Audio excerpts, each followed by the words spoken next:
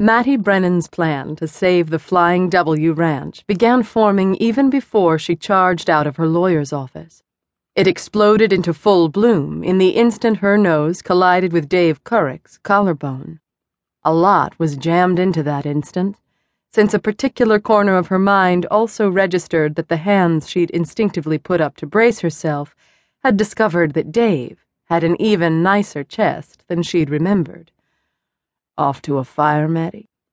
Running into Dave had to be an omen, she thought, as she recovered her equilibrium, straightened away from his chest, and rubbed her nose.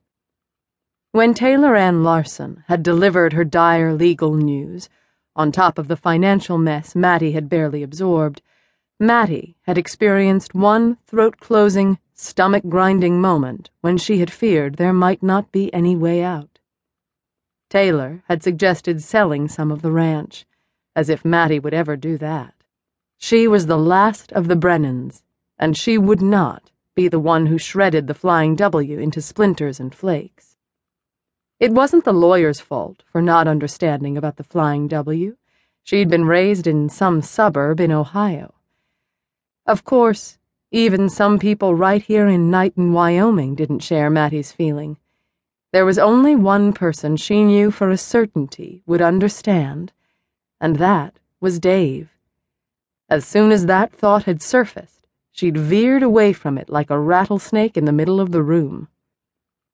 "I truly am sorry about the grant, Mattie," Taylor had said, "and I'm afraid there are more papers to sign for the estate now, too." If Great-Uncle Henry had had a grain of sense, the Flying W wouldn't be encumbered with exorbitant inheritance taxes, not to mention the banknote coming due in 2 years. Instead, his optimism had blinded him to any need for caution or estate planning. As Mattie prepared to leave the lawyer's office after her signing duties, Taylor had held out a sheaf of papers. "These are the grant regulations. Maybe you'll see something that will help for next year, if Mattie Brennan still owned the Flying W." The thought her attorney refrained from voicing dropped a sour lump into Mattie's stomach as she flipped through the papers while crossing the empty reception area toward the outside door. She had to find a way out. Any way out.